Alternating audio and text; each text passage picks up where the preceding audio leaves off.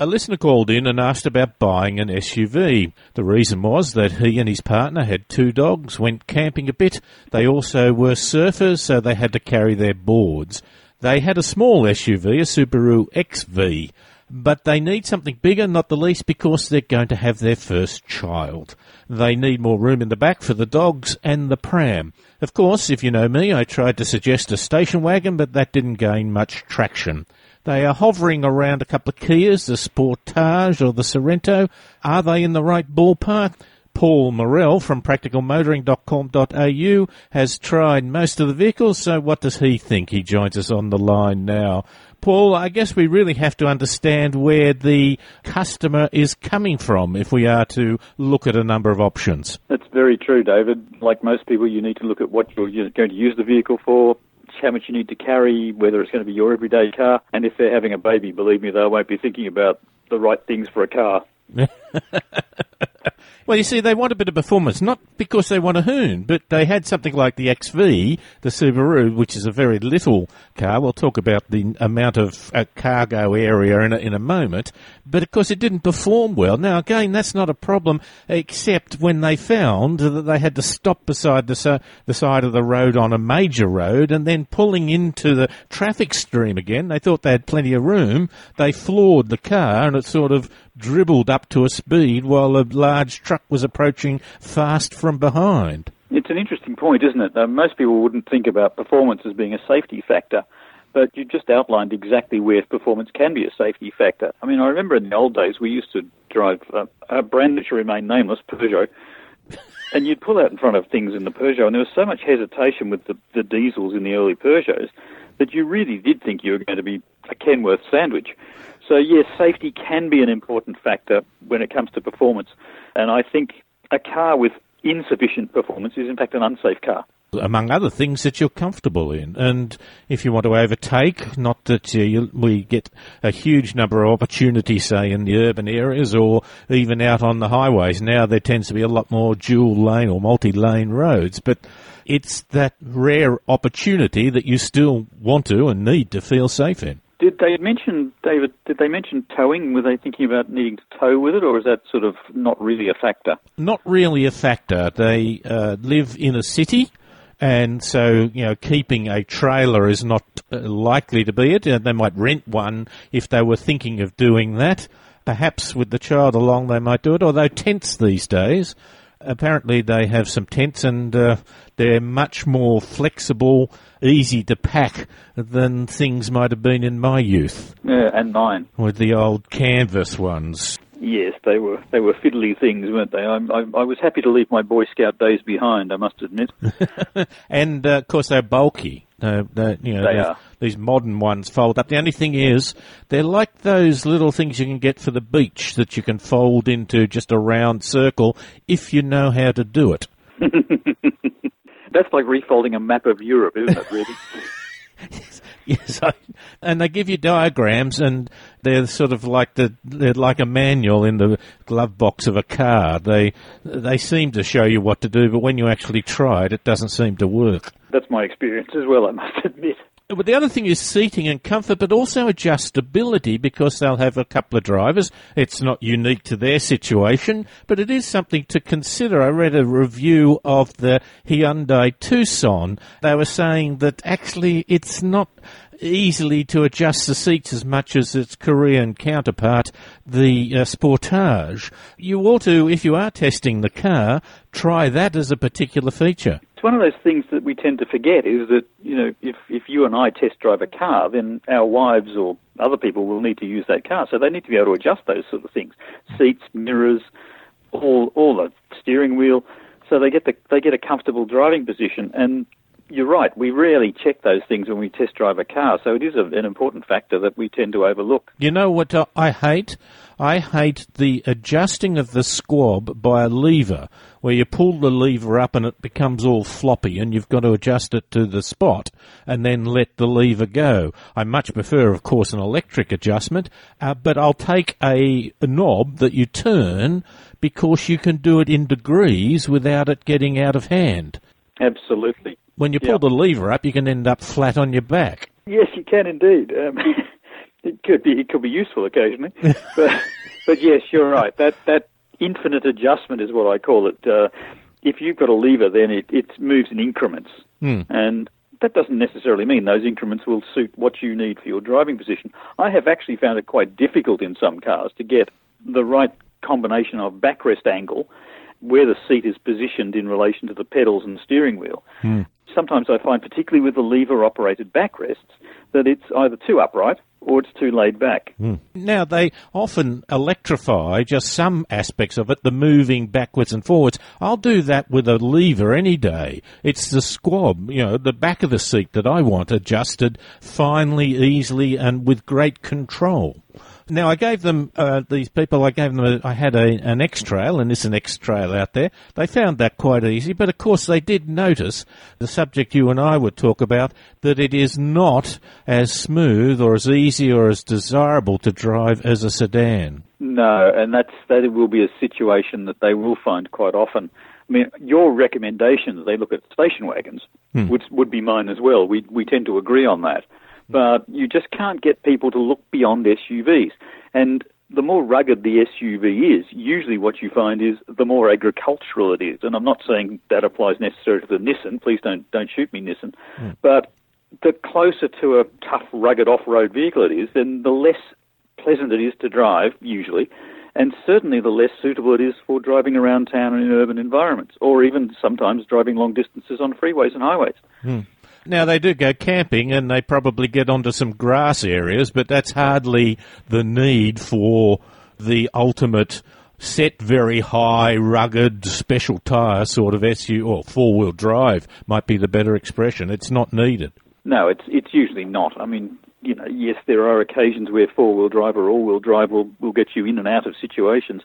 I had to prove to an SUV off-roading friend of mine once that I could go anywhere in my Audi A6 that he went in his Holden Rodeo. He doubted me fairly severely until I followed him all the way through the outback in South Australia. We took that, and by the way, before you ask, it was my own A6. It wasn't a press car, and we had no problem at all. And that's a not very high-powered front-wheel drive car that did the job perfectly well. Most people can go most places in Australia with a normal car. What people often call four-wheel driving, you could take a Camry along, but it's really just a dirt road in many ways. A few bumps, which if you take at the right speed, you're not doing bad. Luggage space is obviously a very important point to them, but it also gets to the point of like adjustments of the seats for comfort of the driver. It's also how easy it is to fold down the rear seats. True. I mean, again, it's one of those things you tend not to want to do on a test drive. I mean, it's hardly exciting folding rear seats up and down, but it's something that you'll have to do fairly often. And if they're carrying surfboards and camping gear and all that sort of stuff, then they will need to fold the rear seats down. And sometimes with some of the larger SUVs with 3 rows of seats, that rearmost row of seats they'll probably want to be able to remove almost. And that's an interesting point too, that they're looking at a range of sizes. People tend to go, they think SUVs all have to be huge. They don't, and they don't all have to be all-wheel drive. So some of the SUVs, what we tend to sneeringly call soft roaders, are not that much bigger than a station wagon. They're not that much heavier than a station wagon. A lot of them are front-wheel drive. Some of them are all-wheel drive on demand. So there are a lot of options that they can look at. Now, take that point about size. I mean, they bought a Subaru XV a little while ago. Now, we're talking about the Sportage. With the rear seats up, you're talking about 466-litre capacity. Santa Fe, the bigger SUV for a Hyundai, about 516. So you're talking around the high 400s, low 500 size. The XV is 310. Yes. It is minute, really, in comparison. It is borderline, and it's partly to do, I think, with the roofline. It's not just the raw data of the amount of space in the back. It's how usable it is. How high is the loading height? How big is the opening? Do the seats lay flat, which is always an important factor. Yeah, that's a brilliant one. Do they lay flat? If they don't, how hard it makes it to slide things in like prams. Yep. And of course, as most do now, but the split rear seat, because, if you've got one child and you're still surfing, if they end up having two, they might have to curtail their other activities. I mean surfing. Yes, we know which activities. Sorry. That's quite all right. Folding down the rear seats, again, the Sportage, 1455 litres of space. Santa Fe, a bit bigger, 1615 litres of space, 1,615, which is really quite large. But again, comparing to what they had, the XV Subaru, it's 740.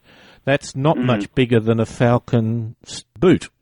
Now, I drove the Falcon boot. I opened the other day, quite large, 500 and something or other litres of space. But, gee, I tell you what, it didn't look easy to use. It didn't have a flat floor. It sort of bumped here and there.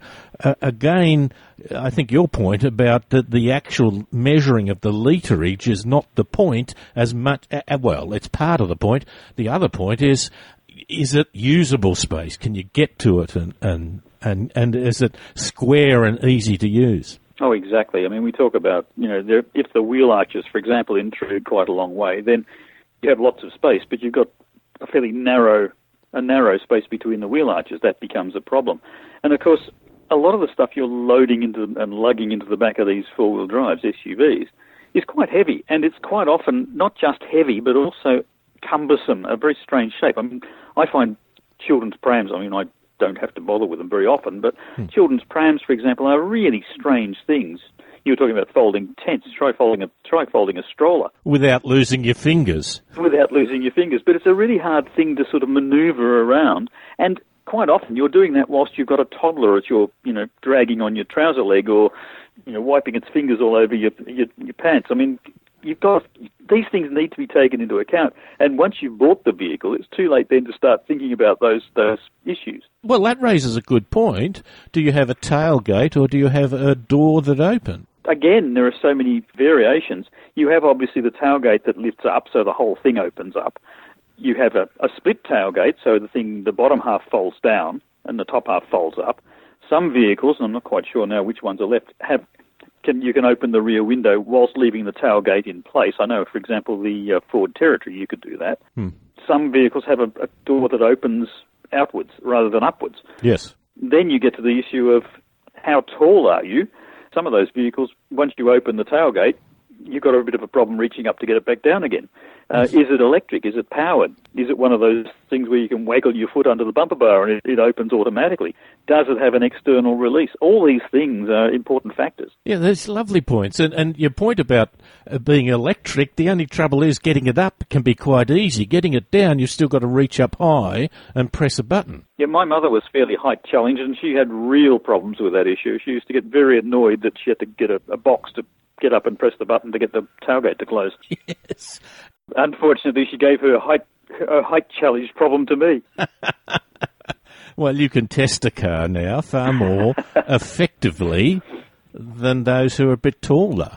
That's true. My wife's not huge, but it's, the same issue. It can be a stretch, particularly if you've still got something like a toddler or even another bag you're going to put in the other part of the car. And the adjustments of the seats, I remember the Mercedes People Mover was fantastic if you had the seats set up, but folding them down was next to impossible. It was heavy, they were lumpy, and if you really were into that situation, the Kia Carnival was much better, just much easier to fold the seats down. They folded flat, as you said.